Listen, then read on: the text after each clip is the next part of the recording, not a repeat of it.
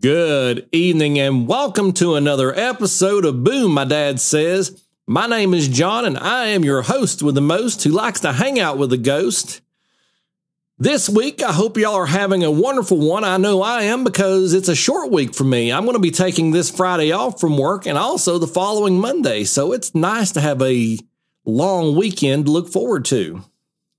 Sadly today, Rebecca is not going to be with us for another episode. She had to make a trip to Charlotte with her best friend. They had to go and pick up something, and she asked if Becca would go along with her, and Becca said sure.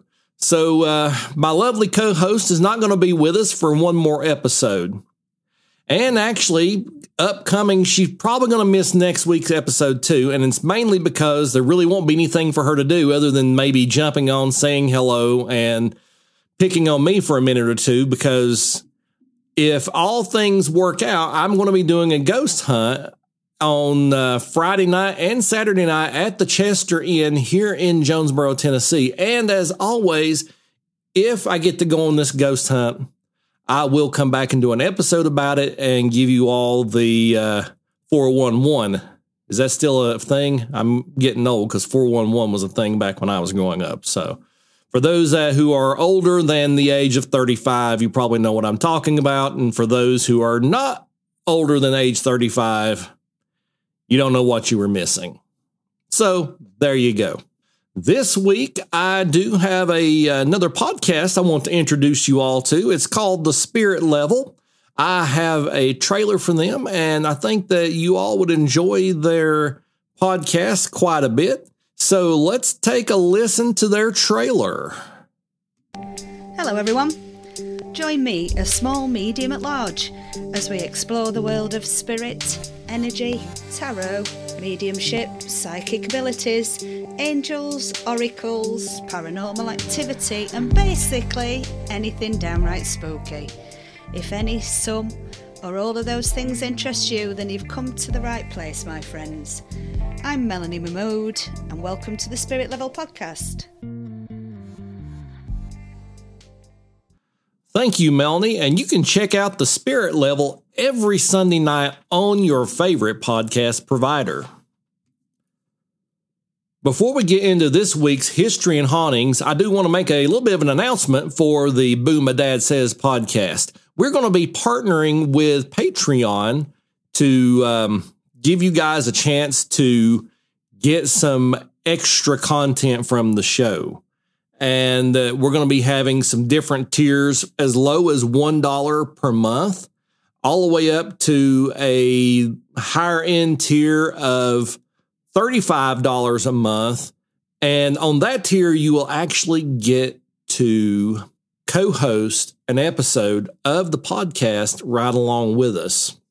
So that's pretty exciting, guys. But then there's some stuff in between, and we're going to have some cool swag. We're going to have like some Boom, My Dad Says stickers, coffee mugs, things like that we're going to be doing with the Patreon service.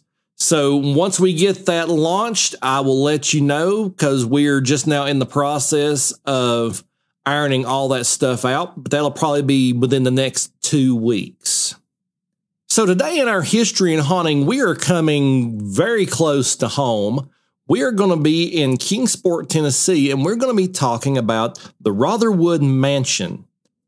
I want to give a big shout out to some folks on Facebook who turned me onto this location. I made a post on Tri-Cities Word of Mouth in that group asking for what was the most haunted location in the Tri-Cities area. I was expecting a couple of the locations I was certainly expecting to see, like Sensabaugh Tunnel, and I think there was a VFW post that was quite haunted, which was actually a new one for me. But this one really stuck out, the Rotherwood Mansion. So this week, we are going to be going there to look at this fairly haunted house.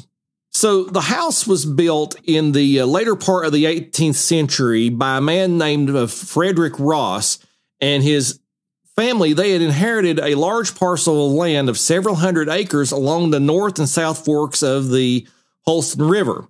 And for those of you who don't live around here, that's kind of one of the major rivers in our area. We got the Holston River, we had the Nolichucky River, And this house was built right there along the river.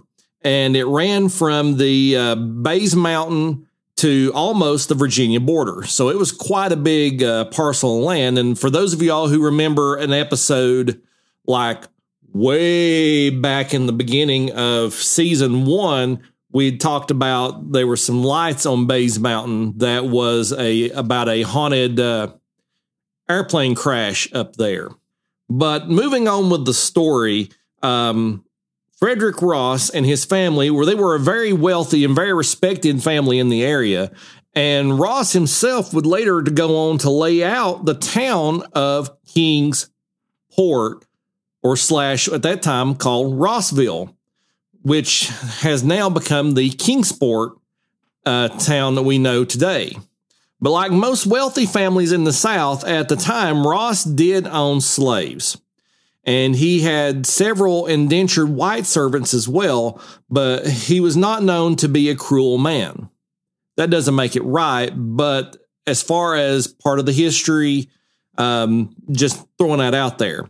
He treated his slaves well, considering the circumstances of the immorality of the institution of slavery. And unlike many Southern slave owners, he did not engage in wanton cruelty. In 1818, the work on the majestic plantation house that was Rotherwood was finished, and he took the name from Sir Walter Scott's Ivanhoe. The house and the grounds were truly the showplace and entertainment center of the entire region. Ross, he had several children, but everyone remembers his daughter Rowena, which this is only like the second time I've ever heard that name, Rowena.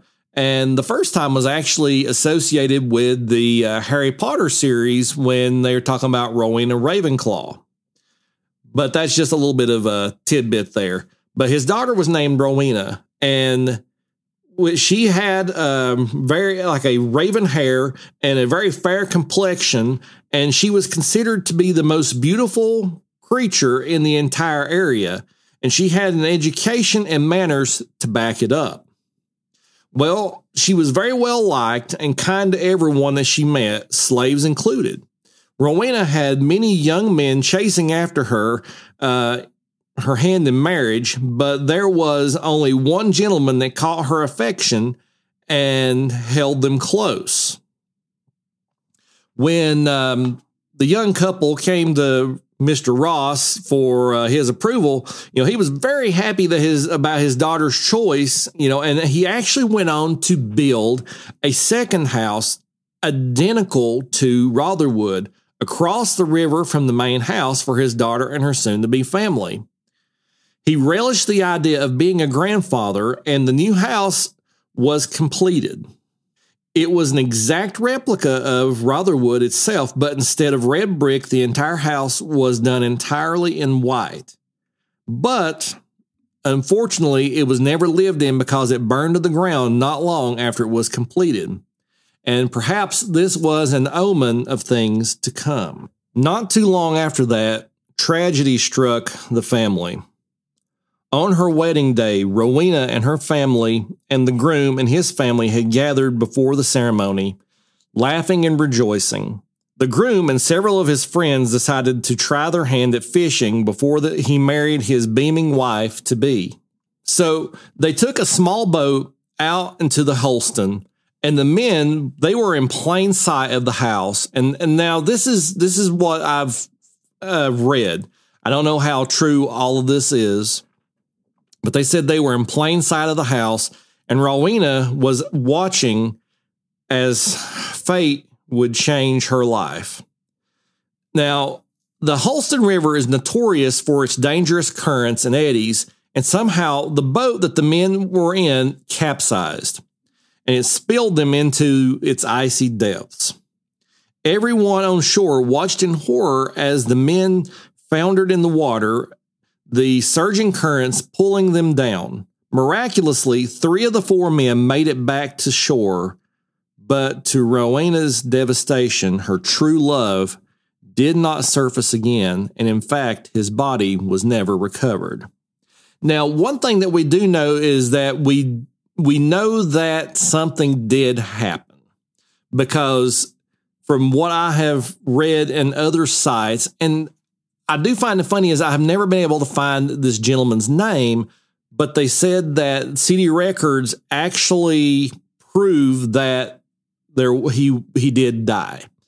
And if I could find that information, I will certainly come back and do a as they call a retake on this story. Obviously, Rowena, she was devastated by this loss, and she fell into a very deep depression. And this once vibrant, beautiful young woman became a virtual recluse. And she secluded herself away in her third-floor bedroom, looking out of her window at the river and silently mourning the loss of the love of her life. And she was like this for about the next 2 years. She saw no one, but she gradually came out of her depression, and she began socializing again in small bursts until a man happened to cross her path. And again, she fell in love. And this rich young man was from Knoxville. And while he was not her first true love, she was willing to try again. She was able to marry him, but fate, however, struck again. Another shockwave of grief slamming into her as her new husband died not long after their wedding from yellow fever. Once again, Rowena fell into a desperate depression, and this time it did not break for more than 10 years. But one last time, after 10 years, she did try to give love another chance, and she married. And this time, it seemed like her life was on the right track. She even had a daughter with her new husband, and for 6 years, she finally seemed to find happiness, but something was just never quite right. It's unknown how or why, but what is known is her story finally came to its tragic end. And so what is known as this. During a vacation back at Rotherwood to see her father, Rowena said that she had seen the ghost of her first love, her first true love. She had said that he had heard his ghostly voice calling to her and had seen his pale white hand reach out from the dark waters of the Holston and beckoning to her. That night, she slipped into her wedding gown, the garment flowing behind her like angel's white wings as she made her way silently out into the late night, barefoot, following the trail to the shores of the river before slowly and calmly wading into the water, walking until the water was up to her neck, and finally she vanished below the surface, taking her own life. From that point, the fate of Rotherwood was doomed to be a bleak one. The once happy Frederick Ross was himself in a deep depression over the loss of his daughter, and in the years leading up to the Civil War, he made several business decisions that seemed to backfire. Huge losses and failed investments that cost him dearly. His overseer, Joshua Phipps, was also his bookkeeper. Strangely, he never seemed to understand why his employer's ventures were failing. Ross saw only one way out of the failing plantation and made a heartbreaking decision. He sold Rotherwood to the only person he knew who could afford it, and the losses it had taken. And that was Joshua Phipps. That sounds rather interesting, doesn't it? Sold it to his bookkeeper. Okay. So now I wonder if his bookkeeper had a hand in why things were going downhill financially for him. But, we don't know.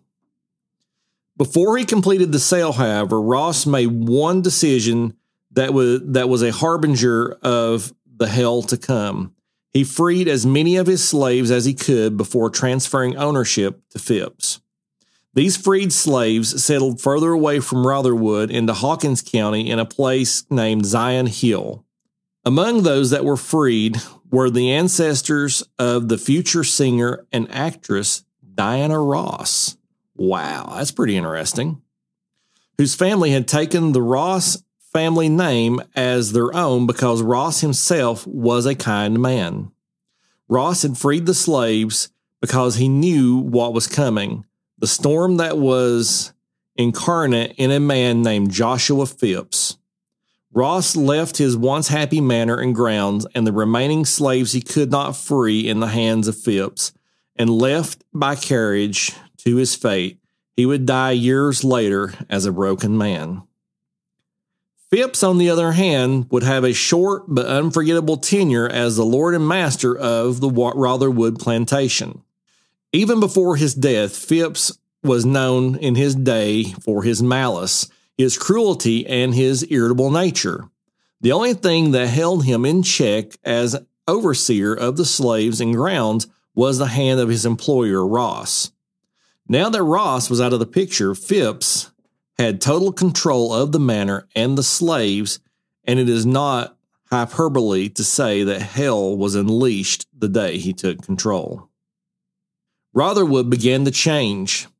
Slave cells were added inside the basement with dirt walls, dirt floors, and no windows with only one opening. The field slaves were forced to huddle in the small room at night. Iron bars were set into the one opening with no glass or protection from the elements. On the third floor, a whipping post was built into the walls.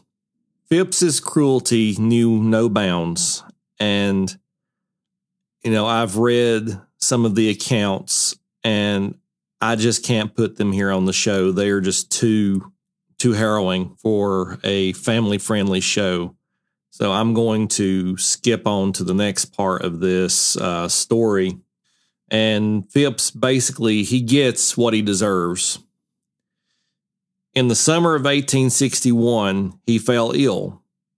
The doctors could not explain his condition, and he was feverish, almost delusional. So afraid of contagion, the cruel man was now debilitated by sickness and was moved out and quarantined into the carriage house. A young slave boy was assigned to keep watch over him and to fan him to keep him cool. For days, Phipps lingered half awake in fever with labored breathing until finally death came for Phipps in a way that only a man of his nature could deserve. In fact, no one has an explanation for his death or the circumstances in which it occurred. Can a man be so evil that death itself manifests directly and comes to take him from this world? Maybe. So here's what happened. One sweltering afternoon, the slave boy was fanning Phipps as he was assigned when suddenly Phipps, for the first time in days, snapped fully awake. His eyes, roving wildly in their sockets, seemed to fixate on the point high into the air above and behind the young boy. Turning to see what his master saw, the boy himself let out a blood-curdling scream of absolute horror. A sickly, buzzing cloud had begun to form in mid-air, wriggling and swarming, and it took the boy all of 2 seconds to realize what it was. Hundreds of flies. The cloud of flies got thicker and thicker until finally the entire cloud itself descended onto Phipps, covering his face, crawling and running all over his forehead, their tiny hairy legs poking into his open eyes as they rammed themselves up his nostrils, into his ears, and finally down his open, screaming mouth. The swarm was so thick that Phipps finally started to suffocate, choking to death on the living, buzzing flies. Unrelenting, the flies kept coming as the young boy, scared out of his mind, watched his master quickly go into spasms as his tormentor and owner's lungs filled with the insects as Phipps finally died with a buzzing, death rattle. Finally regaining his senses, the boy bolted off to the house to get help. When he returned with family and the doctor, Phipps lay dead, his eyes staring up, his mouth slack, and frozen on his face was a look of terror. There wasn't a fly in sight. They had vanished as though they had never existed at all. His death was something out of the books of hell, but Joshua Phipps was not to be gotten rid of so easily.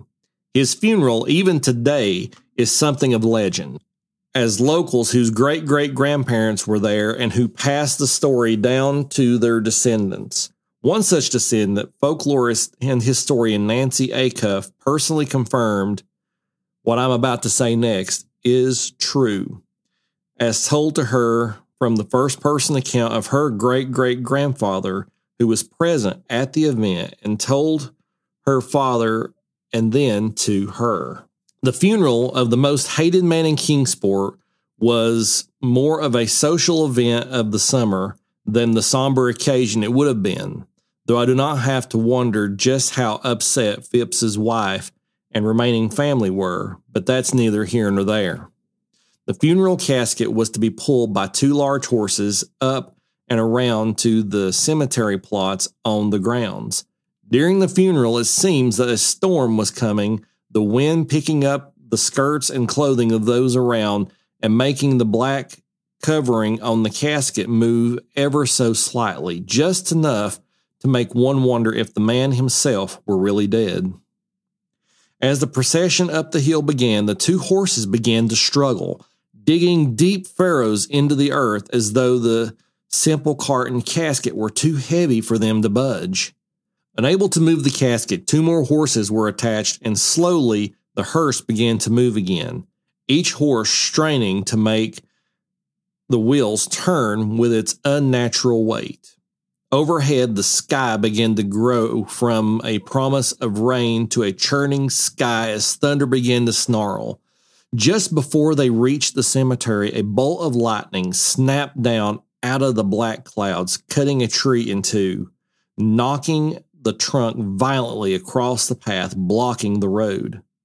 The onlookers were worried and began to mutter about evil and God as the pallbearer simply picked up the casket and carried it to the open graveside where the pastor stood waiting to lay the man inside to rest. As the pastor began to give Phipps his final words, the river below the gathering began to bubble and churn as if it were boiling, the currents moving so fast the water itself was muddy. The thunder above grew worse, and a movement drew the eyes of the crowd. The casket under its dark cloth was moving. It was vibrating as though something inside wanted out badly. They heard the scrabbling of what sounded like claws against the wood, and with a roar, a gigantic black dog blasted out of the casket, bolting out from under the black cloth as the attendants screamed in terror. The dog snarled at them with its gleaming eyes before bolting off across the grounds and vanishing into the woods. The casket itself was unharmed. It seemed to be an impossibility. Shaken and now thoroughly scared, the onlookers rushed the pastor, who himself was shaken ashen white. Finishing the rites, Phillips's coffin was hastily buried, and as the onlookers moved to go back down the hill, the first drops of ice-cold rain began to fall. There was another sound some would swear to later to their children and neighbors, a sound that mingled with the thunder, the sound of laughter, as they said the voice belonged to Joshua Phipps. 2 weeks later, Rotherwood was still moving on, though without one of its cruelest taskmasters. It was somewhat quieter. The remaining family began to whisper of things moving in the shadows of the house, of hearing animal feet running through the hallways, and most horrifying of all, that the laughter and sound of Joshua Phipps stalking his way around the home as he would appear at night at the foot of the bed and yank the bedclothes off, keeping anyone from sleeping. But it wasn't only the family that had these troubles. The slaves were coming in droves to the point of a riot to claim that the ghost of Joshua Phipps had risen from the grave, along with a giant black dog to torment them every night. Fed up with such reports, the new overseers and the family, to calm their fears, agreed that Phipps's grave would be dug up to prove once and for all that the man was truly dead. Opening the grave turned out to offer more mysteries and terror than anyone imagined. The coffin was still there, and once opened, it was empty. All but a few large black animal hairs. Stunned, no one knew what had become of his body, as the dirt on the grave had not been disturbed. Not longer after, violence struck Rotherwood again, as the slaves, unable to bear the torment from their unseen attackers, revolted, destroying Phipps's headstone, desecrating his grave, and finally, at last, killing their last torturer. Phipps's equally cruel mistress, the mulatto woman. They beat her to death, and what happened to her body is unknown. From that point on, Rotherwood has had several different owners, one of them being the United States government in 1940. And then later on, a prominent OBGYN owned it, and it is now a private residence. Some of the other happenings at this house that took place, one was during a time when it was being renovated. And during that time, the owner and a friend were at the house, and there was some workmen who were working on the plumbing and wiring in the basement where the former slave cells were located. One of the workmen claimed that his partner suddenly looked up from his work and froze in place, his skin going white and his eyes widening like a deer in headlights. Without preamble, his partner began to scream and run, fleeing up the stairs as if running for his life. Astounded, the owner, her friend, and the workman watched as the man leaped into the work van, spun gravel out, and fled, leaving his tools and his partner and a stunned owner behind. Later, when the man was calm enough to tell everyone what had happened, he said that he had been working and he had looked up when he had felt someone staring at him. When he did, he saw a man materialize out of the wall, dressed in a dark suit. Next to him was a gigantic black dog with glowing red eyes, its mouth open, fangs exposed, snarling deep in its throat. The man looked at him and grinned with a sadistic smile and pointed at him. Instantly, the dog had leapt for his throat, and that's why he ran, because the dog that no one else could see was chasing him down like a rabbit. He said the dog followed him up out of the basement to the van and even a little bit down the road before vanishing into thin air. The workman said he would never set foot on the property again, and he never did. It is also said that the ghost of Rowena has been seen on the grounds of the mansion. Rowena Ross still looks for her first love, drowned so long ago. The first appearance of her apparitions occurred mere weeks after her suicide. And if you can recall earlier, it said that the reason that she committed suicide in the first place was that she had said that she had saw the hand of her true love beckoning her to come to him in the river.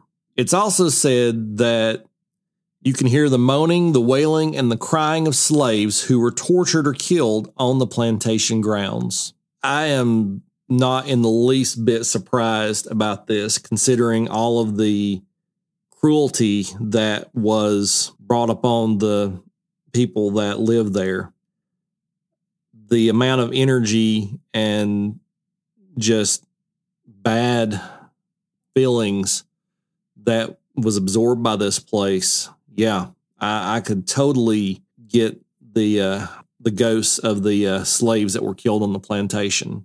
The last ghost, and certainly the most active, is the malevolent Josh Phipps himself, mostly known for yanking the covers off beds and sending peals of maniacal laughter down the halls. He is also known for poking and pushing the living. He's also been blamed for objects moving and for general feelings of unease around the house. It's also believed that he is to blame for the screams that some report hearing at night coming from the house and for the blood spots that reputedly appear on the floor every time it rains. I want to give a shout out to Anthony Justice. I am going to reference him as the source for a lot of this information that I gave you all today. He had posted this on his blog called The Haunted Spots Blog, and it was written on March the 2nd of 2016. So, Anthony, thank you very much for such a very well-written blog, and I hope to run into you sometime in the near future because I would love to pick your brain, and it looks like you are from this area. So thanks again. I really appreciate that. Well, folks, that is the episode for today. I want to thank you all for listening to the show and coming back each and every week. It means the world to Becca and myself because without you guys, there would be no Boo My Dad Says. If you would like to leave a rating and review on Apple Podcast, that would be very much appreciated because when you leave a 5-star rating and review, that moves us up into the search results algorithm. So we could rank right up there with a lot of the other contemporaries in this field, like the Graveyard Tales or the History Goes Bump or Paranormal Mysteries podcast. Those are a few that I enjoy listening to on a weekly basis. And when you give us that rating and review, it helps us to be found and will help grow our listener base so that we can get out there to more and more people and tell them about the hauntings and the histories of all these wonderful locations that are on this beautiful planet Earth. Well, folks, until next week, I hope you all have a wonderful week, and we will see you then. Goodbye, and God bless, my friends. Good evening, and welcome to another episode of Boo My Dad Says. My name is John. And I'm Becca. And we are your tour guides through the world of the paranormal. We've got a whole lot of history, a whole lot of mystery, and a whole lot of weird.